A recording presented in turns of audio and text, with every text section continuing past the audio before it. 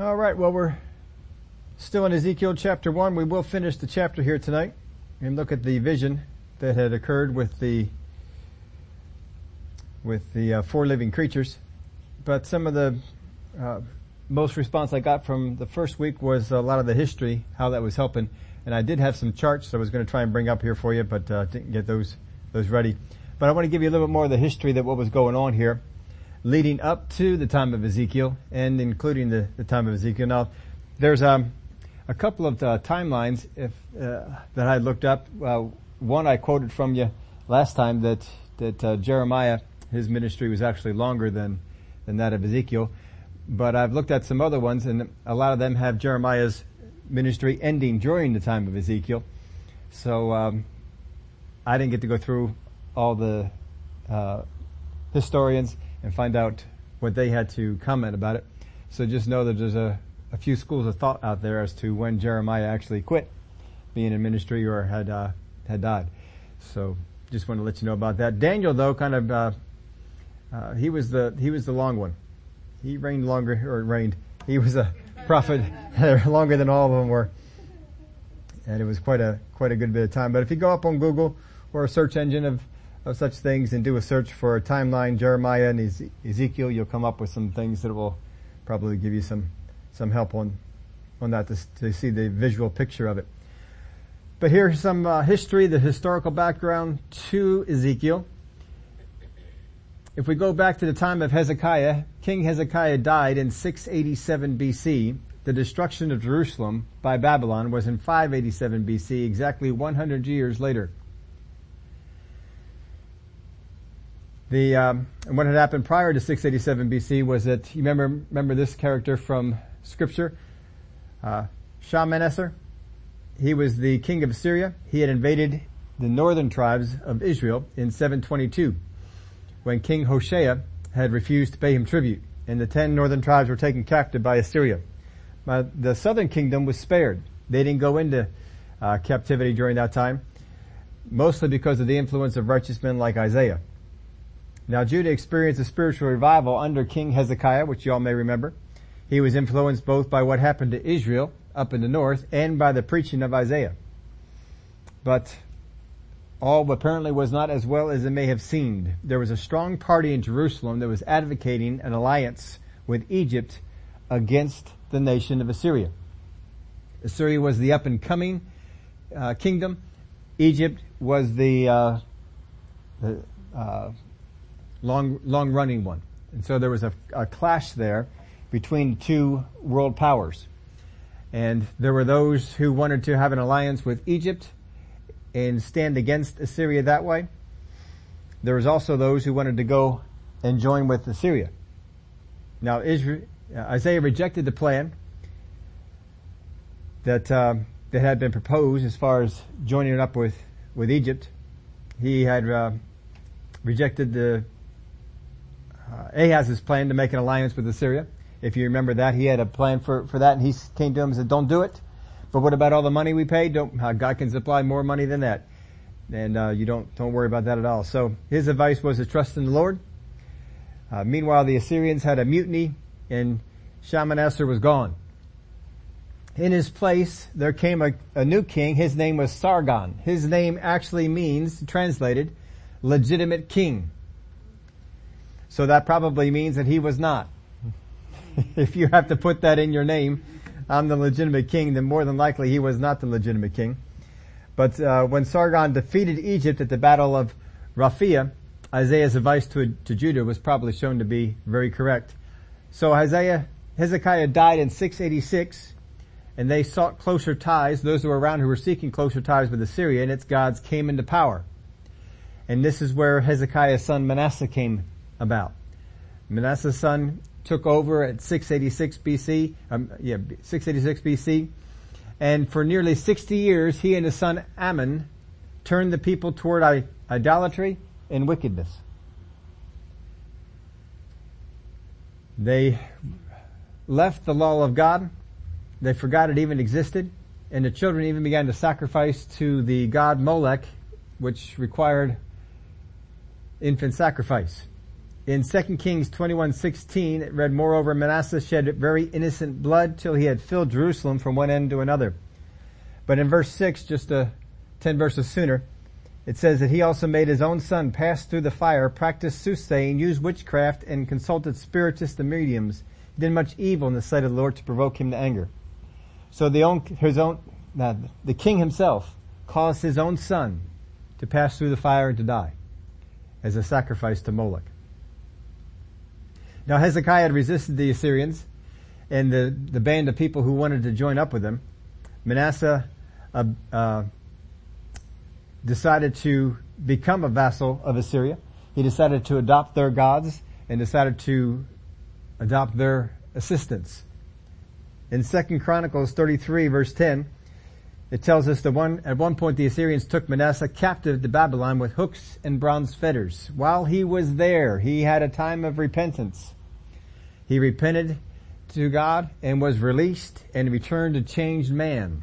He tried to get rid of all the idols that he had set up, but the damage had already been done. The people's heart had been turned, and he was not able to do it. One particular commentator even noted that he was trying to get rid of idols everywhere and may have had some success in some places, but had no success with his own son Ammon. And Ammon continued to pursue the gods of Assyria and lead Israel into this idolatry. Now Ammon was Manasseh's son. He was also Hezekiah's grandson. He reigned 2 years, and he brought back all of Manasseh's early worship, sins, whatever it was that he did. He brought it all back. Whatever Manasseh was able to get rid of, Ammon brought it back. He ignored his own father's repentance and brought back all the idols and all the evil that he had done. So even though his father had come back and had told his son about the repentance that he had undergone, he ignored all that and he continued to pursue this way. Now, how much of this was the influence of the people that were around him and the political atmosphere that was there to be steered to the Assyrians and the Assyrian gods, I don't know. We don't have a whole lot of information on that. It may not just have been Ammon himself. He may have had a lot of what we would call it political pressure, or people from the inside who were bent on going in this direction, and he may have even feared for his own life. That if he had not gone in this direction, that would be a problem. But again, I don't know that was the case. I don't know that it wasn't. I just know that from the Word of God it tells us that Ammon continued to worship these gods. But when he finally came to power after Manasseh died, he only lasted 2 years. Then Josiah came. Josiah was the son of Ammon and the king of Judah. He was king from 640 to 609 BC. He was 8 years old, you may remember, when his father was killed, and he became king. And Ezekiel grew up during the reforms of Josiah. There was a copy of the law that was discovered by Hilkiah during Josiah's renovations of the temple. How involved Ezekiel was in this finding, I don't know. We don't have any account of Ezekiel outside of the Bible account. So, not too much to help us with that. But he may have been, because he was a high up priest, he may very well have been involved in the group who was finding the law, and may have even been one of the ones who first heard it or read it. But as Josiah read it and was determined to obey it fully, he had even dug up the bones of the idolatrous priests and burned them on the altars to desecrate them. But the people were corrupt, and they did not genuinely repent. We know that from Jeremiah chapter 3 and verse 10 that said, "And yet for all this, her treacherous sister Judah has not turned to me with her whole heart, but in pretense, says the Lord." So the Mosaic law that they had just rediscovered said that the people would be taken captive and dispersed if they disobeyed the covenant. Now, Assyria was a dominant power in the Near East for about 250 years. That was while Josiah reigned. However, Assyria was too busy with its own problems to pay him any attention. They did bother the tribes of the north. And you remember they took them into captivity and dispersed them so that they were not heard from again. But they had too much going on. They weren't able to continue that and come on down to mess with Josiah much. There was a new power struggle that was beginning around this time, and when the king of Assyria, and I'll pronounce his name for you, Ashur-banipal, Ashurbanipal.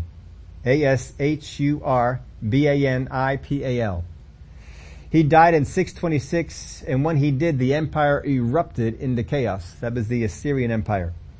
Now the Neo-Babylonian Empire, that was the Babylonian Empire before they became the empire, under Nabopolassar, came into the existence the same year that he died. And Jeremiah began his ministry a year earlier. So a whole lot happened during this year when the king of Assyria died in 626. That was basically the year that the Babylonian Empire began to form, and Jeremiah had entered into his ministry a year earlier. Now another group of people that were around this time were the Scythians. The Scythians, they traveled in hordes. They left desolation in their wake, and they appeared in the northeast around the 7th century from a region north of the Black Sea. There was the Medes and the Persians. The Medes migrated from what is now known as southern Russia about 1000 BC, and they settled in the Iranian plateau. The Persians also came from the same area, but they settled a little further south. Egypt, this is Pharaoh Necho, reigned from 609 to 594 BC, and they had been a long and great power, but they were in decline. Now Babylon, under Nabopolassar, was king from 626 to 605. Don't worry about all these dates, just give it to you so you have an idea of the time frame here. His son Nebuchadnezzar, now there's a name you all know, he reigned from 605 until 562. So Nebuchadnezzar is actually the second king of the Babylonian Empire. Nabopolassar defeated Assyria in battle in 612 BC, and it was at this time that Nineveh, the Assyrian capital, fell to a coalition of nations, including the Medes and the Babylonians. Now, check this out. 2 centuries after this battle, after Assyria fell, 2 centuries, that's 200 years, there was a Greek army that was passing that way, and they asked what the large mound of earth was. It was all that was left of the city of Nineveh.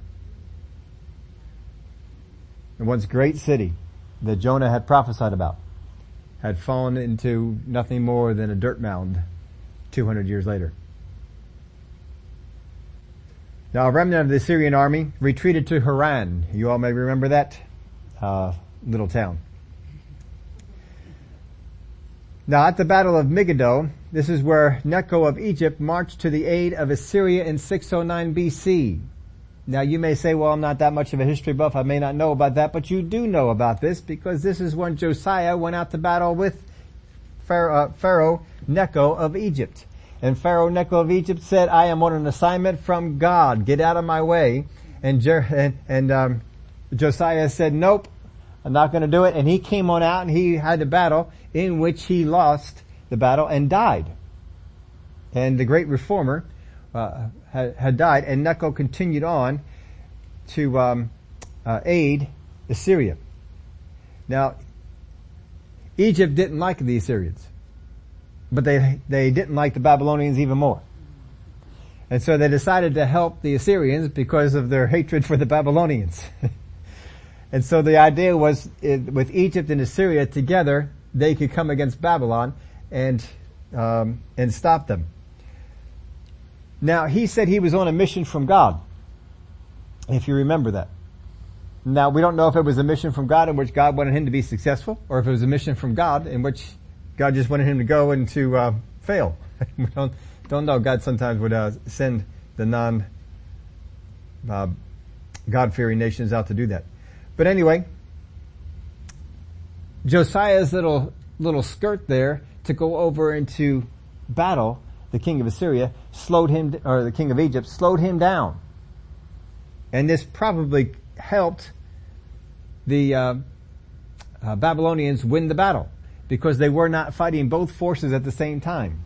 They fought the Assyrians first, and then they were fighting the Egyptians. The Egyptians got there later than they were trying to.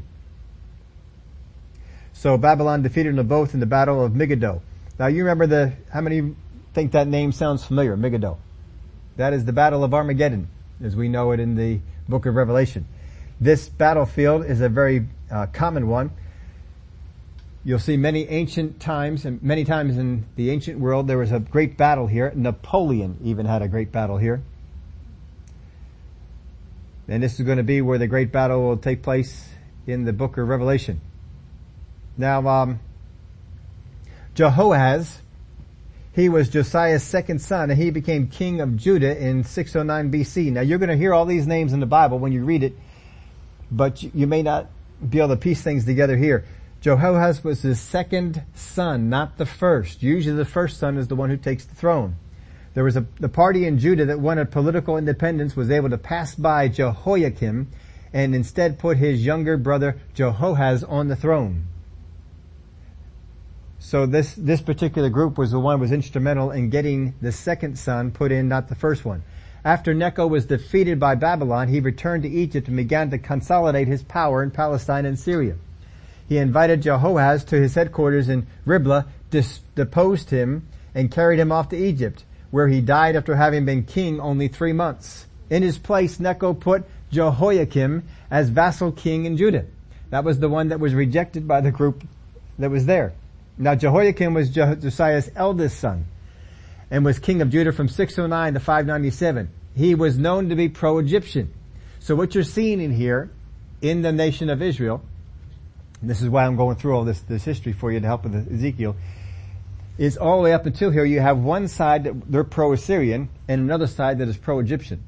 These are the two kingdoms that are there. These are the two ruling groups that were there, and one wants to side with the Assyrians and one wants to side with the Egyptians because they feel more security and more safety on one side than the other. So Jehoiakim was known to be pro-Egyptian, which is why Necho put him in charge. And the people of Judah knew what they were doing when they passed over him. And they put his younger brother on the throne. The temple treasures had been removed and heavy tribute was being paid to Egypt. So this guy was so pro-Egypt, he took a lot of the money from Israel and sent it over to Egypt. And Jehoiakim built for himself a luxurious royal house with forced labor to make himself appear a successful ruler. We see this in Jeremiah chapter 22, 13 and 19. I'm not going to read the whole thing, but I'll read 15 to you. Shall you reign because you enclosed yourself in cedar? That was part of the prophecy. He thought if he had a big, good-looking house, people would see him as a successful ruler. So Jehoiakim was the king who cut and burned up the prophecies of Jeremiah. How do you remember that story? Jeremiah wrote down the prophecies, and as they were being read, he would cut them off, and he would burn them. He also was the king mentioned in the opening verses of Daniel. Now Jeremiah's warnings in the lifetime of Jeremiah spanned from the time of Josiah to the Babylonian exile. While Isaiah assured his generation that Assyria would not enter Jerusalem, Jeremiah warned that destruction from Babylon was imminent. So imagine that. You've got two prominent prophets. Isaiah is one. He's saying Assyria won't come into Jerusalem. It won't come into they won't come near here. And then Jeremiah gets up after that and it says Babylon will. Now can you imagine if you were there in that day and one prophet got up and said Assyria will not come in, and then Jeremiah gets up and he says Babylon will come in and destroy the city or exile the city and so forth. Could you see where your initial response might be, well, that doesn't seem to be inconsistent with things we heard before. And they may not have taken to it for that reason. All right.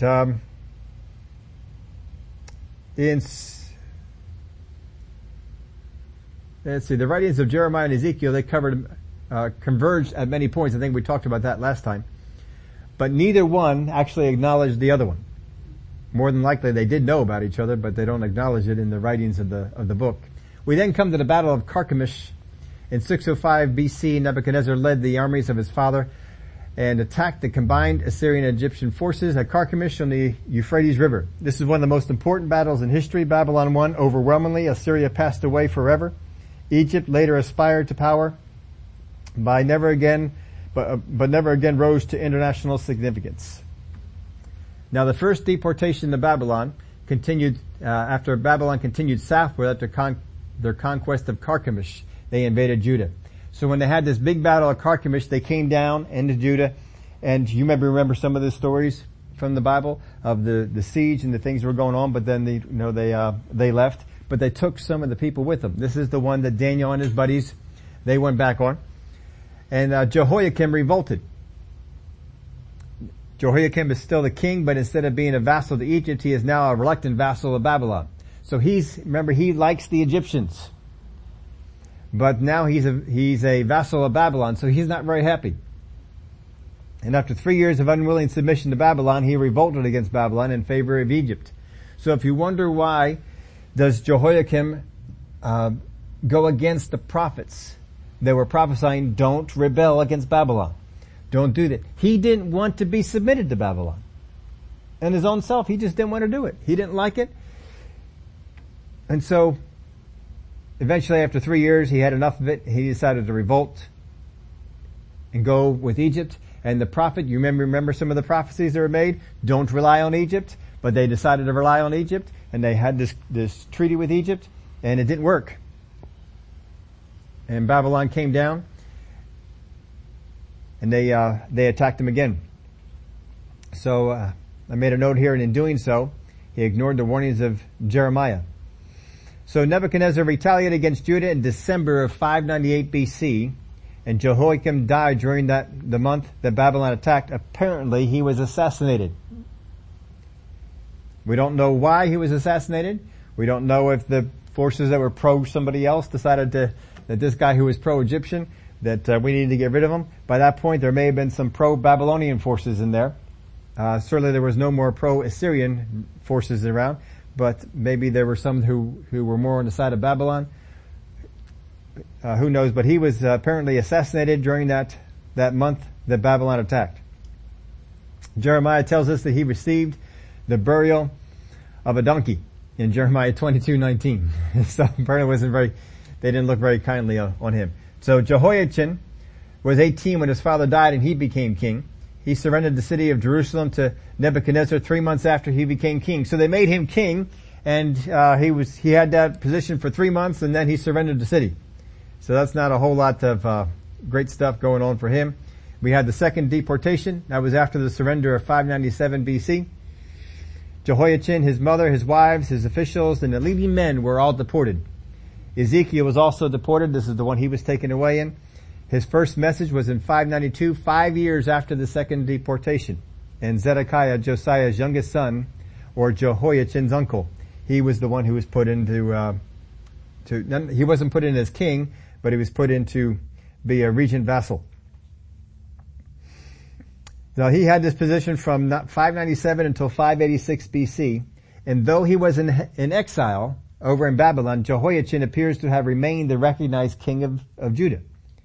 This was shown by some of the administrative documents that were around in Babylon, and Ezekiel provided dates based on the years of Jehoiachin's captivity. But Jehoiachin was well treated in Babylon.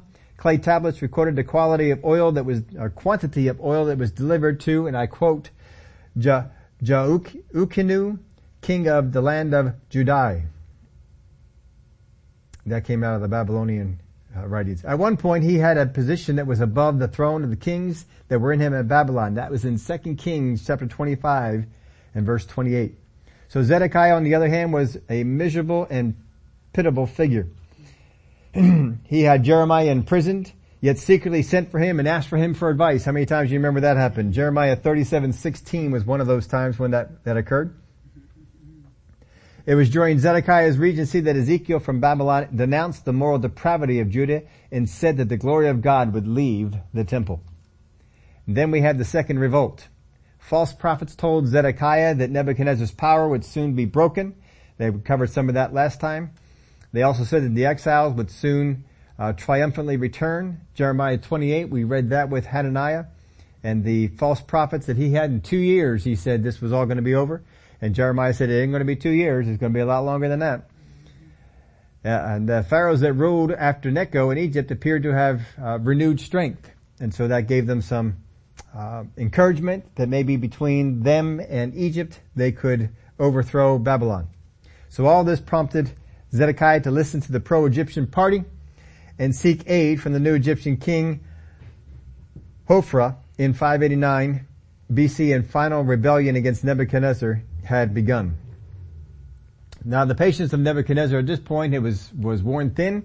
He was tired of all this rebellion that came from down there, so he laid siege to Jerusalem in 588 BC, and descriptions of the siege speak in the pestilence, the famine, and the cannibalism that had occurred in there. 18 months this had gone on, and despite some Egyptian help, the city was razed to the ground.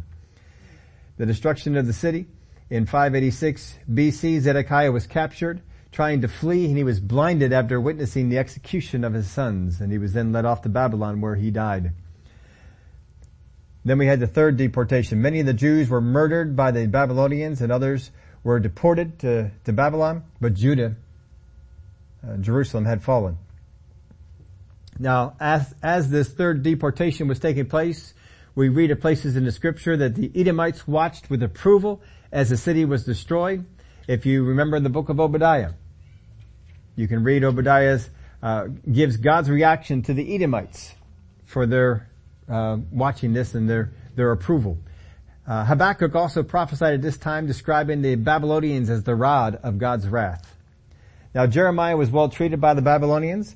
They had known that he had been prophesying to them and telling them to surrender instead of being rebellious. And so he chose to stay in Judah with the governor Gedaliah that Nebuchadnezzar had appointed. And now Ishmael, a royal relative, staged a revolt and killed Gedaliah. Many of the remaining Jews wanted to flee to Egypt. You remember that time? We covered it not too long ago on one of the Sunday morning services, I believe, where they came to Jeremiah and they said, look, you tell us what we should do. You tell us the word of God and we'll go ahead and do it. And so he went away, and after, I believe it was 10 days, he came back to them and said, the Lord says you should stay. They said, you're a liar. And they all went on down to Egypt and they carried him with them. So they rejected the prophecy. And Jeremiah delivered his final prophecy at Tahpanhes in Egypt. In 586, the word comes to Ezekiel that the city is smitten. There was a state of undue optimism that was dealt with the first third of Ezekiel, that the Jews switched to feelings of despair and dealt with that the last third of the book. Psalms 137 is a psalm that deals with this particular time period. In verse 1 it says, by the rivers of Babylon, there we sat down, yea, we wept when we remembered Zion. So if you write that verse of scripture down, Psalm 137, you can think of the context of what that is. Alright, so that's some more of the history, some of the surrounding things that were going on during this time of Ezekiel. I might refer back to some of those as we're going on through this. But in Ezekiel chapter 1, verse 1, now it came to pass in the 30th year, in the 4th month of the 5th day of the month, as I was among the captives by the river Chebar, that the heavens were opened, and I saw visions of God. On the 5th day of the month, which was the 5th year of King Jehoiachin's captivity, the word of the Lord came expressly to Ezekiel, the priest, the son of Buzi, in the land of Chaldeans by the river Chebar, and the hand of the Lord was upon him there. Then I looked, and behold, a whirlwind was coming out of the north, a great cloud with raging fire engulfing itself, and brightness was all around it, and radiant out of its midst like the color of amber, out of the midst of the fire. I was going to try and get one of these videos for you to see, but how many have ever seen the videos that you can watch on weather sites? And you see off in the distance this huge towering mass of clouds. And in that mass of clouds is lightnings. And it looks like the whole thing is on fire. Fire tornadoes. And awesome. And as you see this whole thing just lit up and lightning coming out from it, this is what he is seeing. Something along this line. It's a storm, is what he's describing. And out of the midst of this storm is where the four living creatures come. Now notice the position that he speaks of this here. Coming out of the north, there was a great cloud with raging fire engulfing itself. And the brightness was all around it, and radiating out of its midst like the color of amber out of the midst of the fire. This comes out of the north. This is the same place that the threat for Jerusalem came from. Because the prophecies for Jerusalem was that out of the north would come. And this is where the people came who destroyed them. Even Israel in the northern tribes, out of the north would come. Constantly the threat was coming out of the north. They kept looking to the south for comfort from Egypt. But the threat was constantly being prophesied out of the north. Out of the north Babylon came. Out of the north Assyria had come.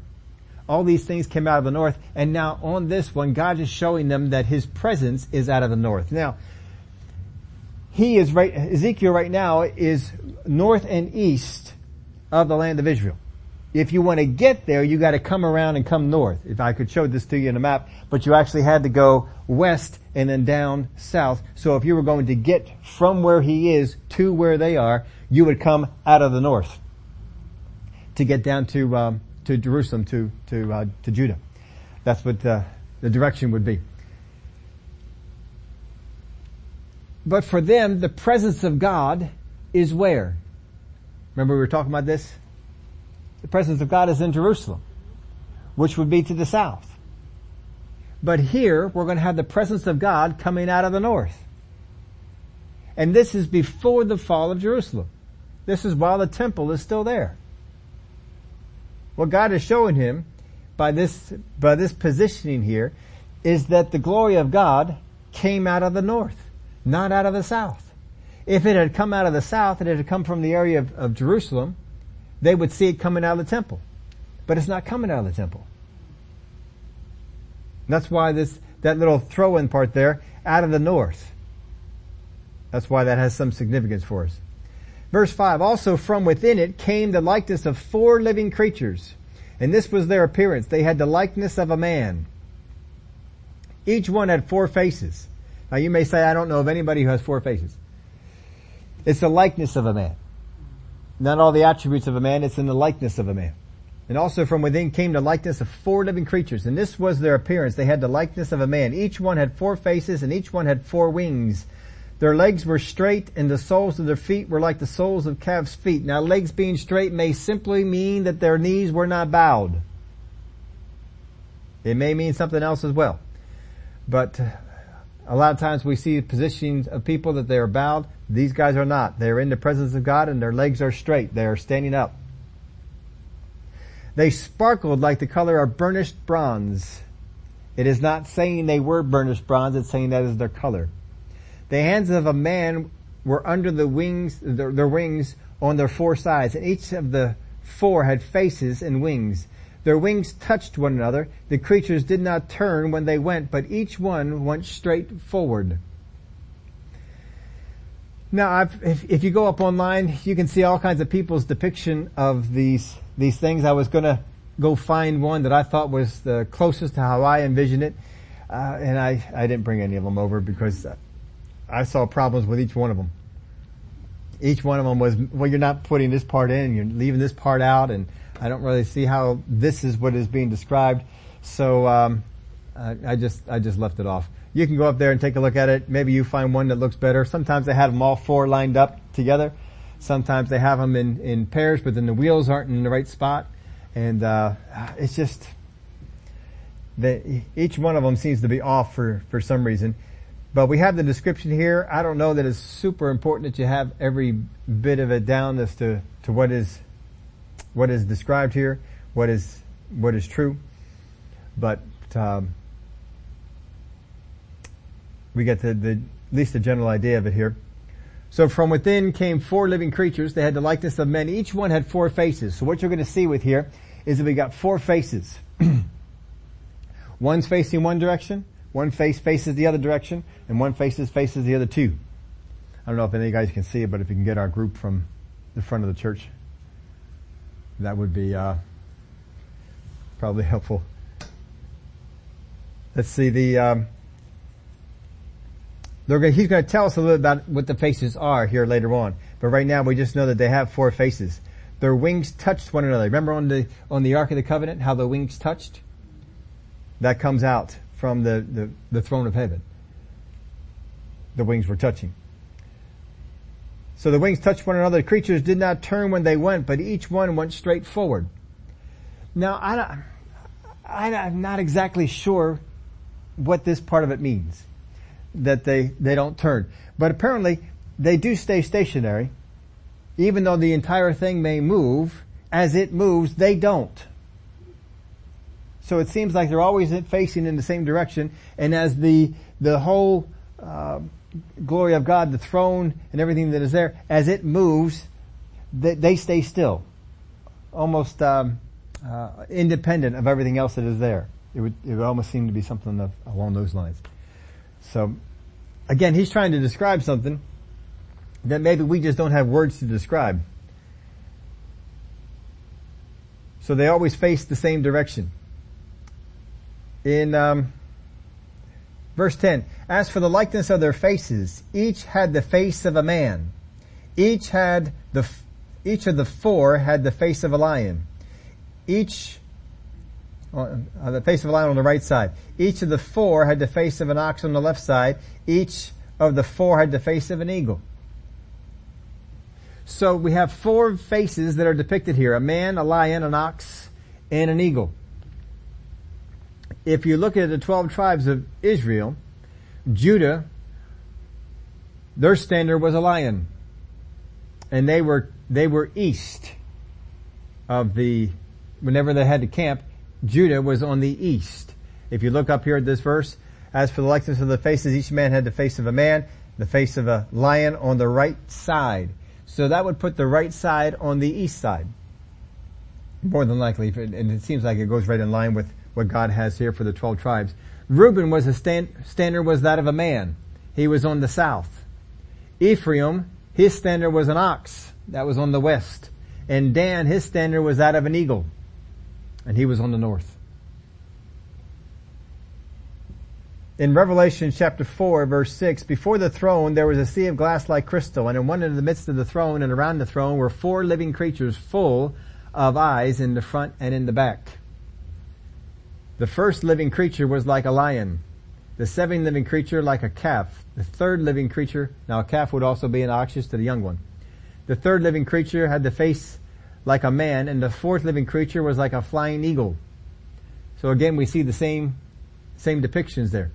The four living creatures, each having 6 wings, were full of eyes around and within, and they do not rest day or night, saying, Holy, holy, holy, Lord God Almighty, who was and is to come. Now there the first living creature was like a lion. So the entire creature was of such. But again, we have the same 4 things depicted there. Now another place we see 4 is we have 4 gospels. And each time that people try and depict the 4 gospels as having themes, and they seem to also go along with these same pictures that were here. I looked up some of these themes, and I'll tell you what, people are just all over the place as to what their reasonings are. But we'll just leave it this way, that the 4 gospels are probably represented in the 4 living creatures and in these 4 faces that we have here. So, verse 11, thus were their faces, their wings stretched upward, 2 wings of each one touched one another, and 2 covered their bodies. And each one went straight forward. They went wherever the Spirit wanted to go, and it did not turn when they went. So they each went straight forward. Wherever the Spirit of God, wherever the Spirit of God wanted to go, that the whole thing would move that direction. But they wouldn't turn. They stayed the same. And as for the likeness of the living creatures, their appearance was like burning coals of fire, like the appearance of torches going back and forth among the living creatures. The fire was bright, and out of the fire went lightning. And the living creatures ran back and forth in appearance like a flash of lightning. Now, it's a pretty spectacular picture he paints here. It says their appearance was like burning coals of fire. And I don't know what that is. I don't know what exactly that would be like. But that's the closest thing he could get. Of all the things that we have here on earth, that was the closest thing he could get. Like the appearance of torches going back and forth among the living creatures. The fire was bright, and out of the fire went lightning. And the living creatures ran back and forth in appearance like a flash of lightning. So again, the whole thing was a whirlwind that came out of the north. And then this vision came out from it. And it would seem that the living creatures that were there, the 4 living creatures and their wings, that their wings provided protection. That in the midst of all that turmoil, all that stuff going on, in the midst of all that, the holiness of God, the presence of God was just right there, not affected by it at all. These 4 living creatures, they just stood all around. And the wings were put up. They touched each other. And so none of the turmoil that was going on in this storm could affect the presence of God. And in this first vision that we have here, none of the turmoil that Israel was going through would affect the presence of God. Because Israel was going to be looking at this and eventually during his ministry, during his time of prophesying, the temple was going to be destroyed. The city was going to be torn apart. The wall was going to come down. But God is saying this, in the midst of a great storm, my presence is not affected. We can take comfort in that even today. No matter what the political things that are going on, no matter what evil we see going on in the world, no matter what it is that the governments want to legalize and impose, glory to God. The glory of God is not affected by all the storms and all the things that go on with people. Verse 15, now as I looked at the living creatures, behold, a wheel was on the earth beside each living creature with its 4 faces. The appearance of the wheels and their workings was like the color of beryl, and all 4 had the same likeness. The appearance of their workings was as it were a wheel in the middle of a wheel. And when they moved, they went toward any one of the 4 directions. They did not turn aside when they went. As for their rims, they were so high they were awesome, and their rims were full of eyes all around the 4 of them. When the living creatures went, the wheels went beside them. And when the living creatures lifted up from the earth, the wheels were lifted up. Wherever the Spirit wanted to go, they went, because there the Spirit went, and the wheels lifted together with them, for the Spirit of the living creatures was in the wheels. When those went, these went. When those stood, these stood. And when those were lifted up from the earth, the wheels were lifted up together with them, for the Spirit of the living creatures was in the wheels.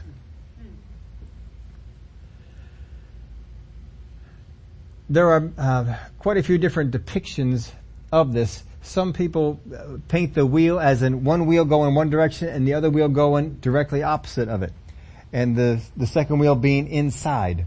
Other ones have the wheels going in the same direction, and some of them have the wheels on top of each other, not actually in each other. And I don't know which one to tell you is right. Any one of them can be right, but you've got the wheels. There's multiple wheels, and the wheels are the same. And the wheels would go whenever the Spirit of God wanted to go and the 4 living creatures moved, the wheels went with it. So I don't know that the wheels were causing the thing to move, or that the wheels would rotate, and that would, like a car, the wheels would rotate as you move. I don't know that there's any rotation in that, but the wheels were there. And let me see where. In verse 22. The likeness of the firmament above the heads of the living creatures was like the color of awesome crystal stretched out over their heads. So the likeness of the firmament, this is the exact same word we see in Genesis when it talks about the firmament. This is up in the sky. The likeness of the firmament above the heads of the living creatures was like the color of an awesome crystal stretched out over their heads. I don't know how you paint that, but that's the best thing he could come up with to describe it. In verse 23, and under the firmament, their wings spread out straight, one toward another. Each one had 2 which covered one side, and each one had 2 which covered the other side of the body. When they went, I heard the noise of their wings like the noise of many waters, like the voice of the Almighty, a tumult, like the noise of an army. And when they stood still, they let down their wings. A voice came from above the firmament that was over their heads. Wherever they stood, they let down their wings.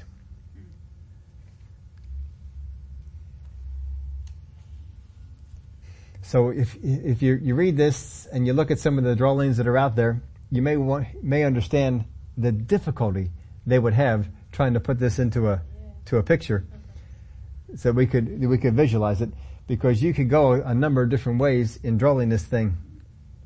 Verse 26, and above the firmament over their heads was a likeness of a throne.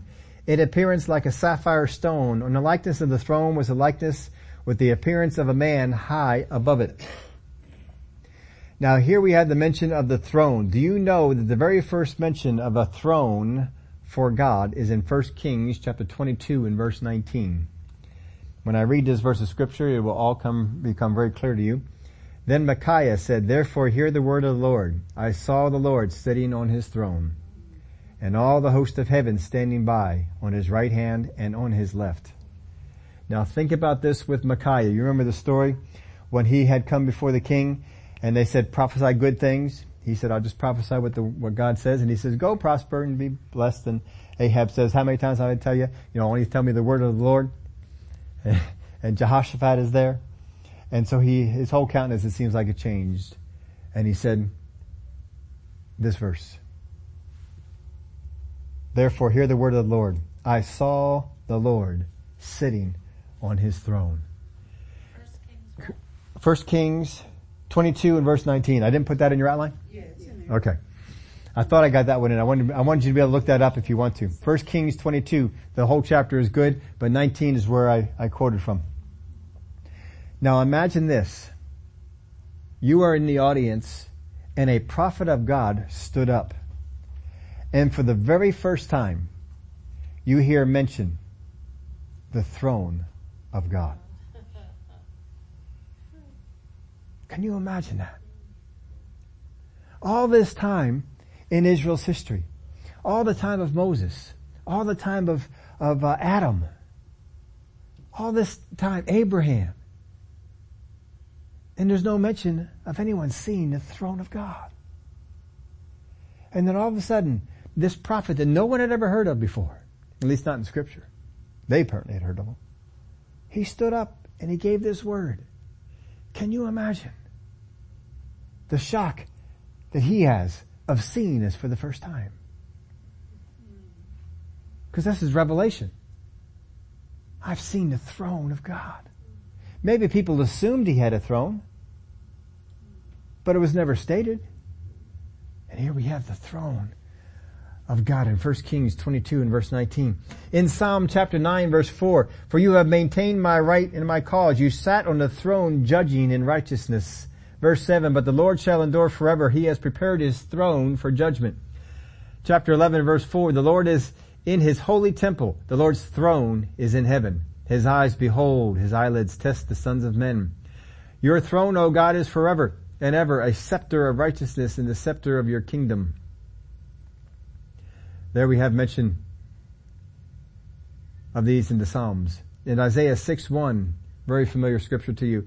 In the year that King Uzziah died, I saw the Lord sitting on a throne high and lifted up, and the train of his robe filled the temple. And so Isaiah becomes the second one to see, at least that's written, to see the throne. Psalms talks about it. But these prophets say they saw it. They saw God on it. Revelation chapter 1 and verse 4, John to the 7 churches which are in Asia. Grace to you and peace from him who is and who was and who is to come, and from the 7 spirits who are before his throne. Now as Ezekiel, let's go back over there, verse 26. And above the firmament over the heads was a likeness of a throne in appearance like the sapphire stone, or in the likeness of the throne was a likeness with the appearance of a man high above it. Also from the appearance of his waist and upward I saw as it were the color of amber with the appearance of fire all around within it. And from the appearance of his waist and downward I saw as it were the appearance of fire with brightness all around, like the appearance of a rainbow in a cloud on a rainy day. So was the appearance of the brightness all around it. This was the appearance of the likeness of the glory of the Lord. So when I saw it, I fell on my face and I heard the voice of one speaking. The neat part about this particular verse is, we've had some debates about this before. What color is God? And it tells us right here what color he is. He is the color of fire. You want to know what color God is? God is the color of fire. How awesome is it to be looking upon God on his throne, and he is the color of fire. What we see from this first chapter here and from his vision that he has is that God is more awesome, he is more majestic, and he is more holy than any of us can imagine. And human language could never fully describe his greatness. God is so awesome. As awesome as you think God is, he's more awesome. And as majestic as you think heaven is and his throne room is, he is even more majestic. And when you finally get a chance to see God in all his glory, language will fail you. You will not be able to describe the awesomeness of our God, the glory of heaven. It will all escape you.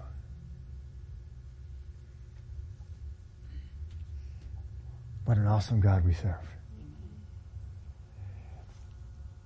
In the days of Ezekiel, in the days of Jeremiah, there's a lot of gloom. There's a lot of fear. There's a lot of uncertainty. There's a lot of things going on in the world around them. And eventually, it's going to come to the point that their city, their beloved city, is destroyed. And their temple is destroyed. But God is more awesome than their city. More majestic than their temple. And even though man has done all these terrible things to them, even though there's a storm brewing all around, God's majesty is great. It is not deterred by any storm, and his majesty can come right out of the midst of the most violent of storms you've ever seen and not be affected one bit. No matter what goes down here on this earth, no matter what happens with political parties, with elections, with nations, with wars, no matter what goes on, God's majesty, his glory, is unaffected. We serve a great God. Father, we thank you for your word. We thank you for the depiction of the awesomeness of our God we have here in Ezekiel. And I know he is greatly restricted by the language that he has in describing all that he sees. But how awesome is our God. I thank you, Father, for the greatness that you are and how unaffected you are by all the things that go on here on the earth.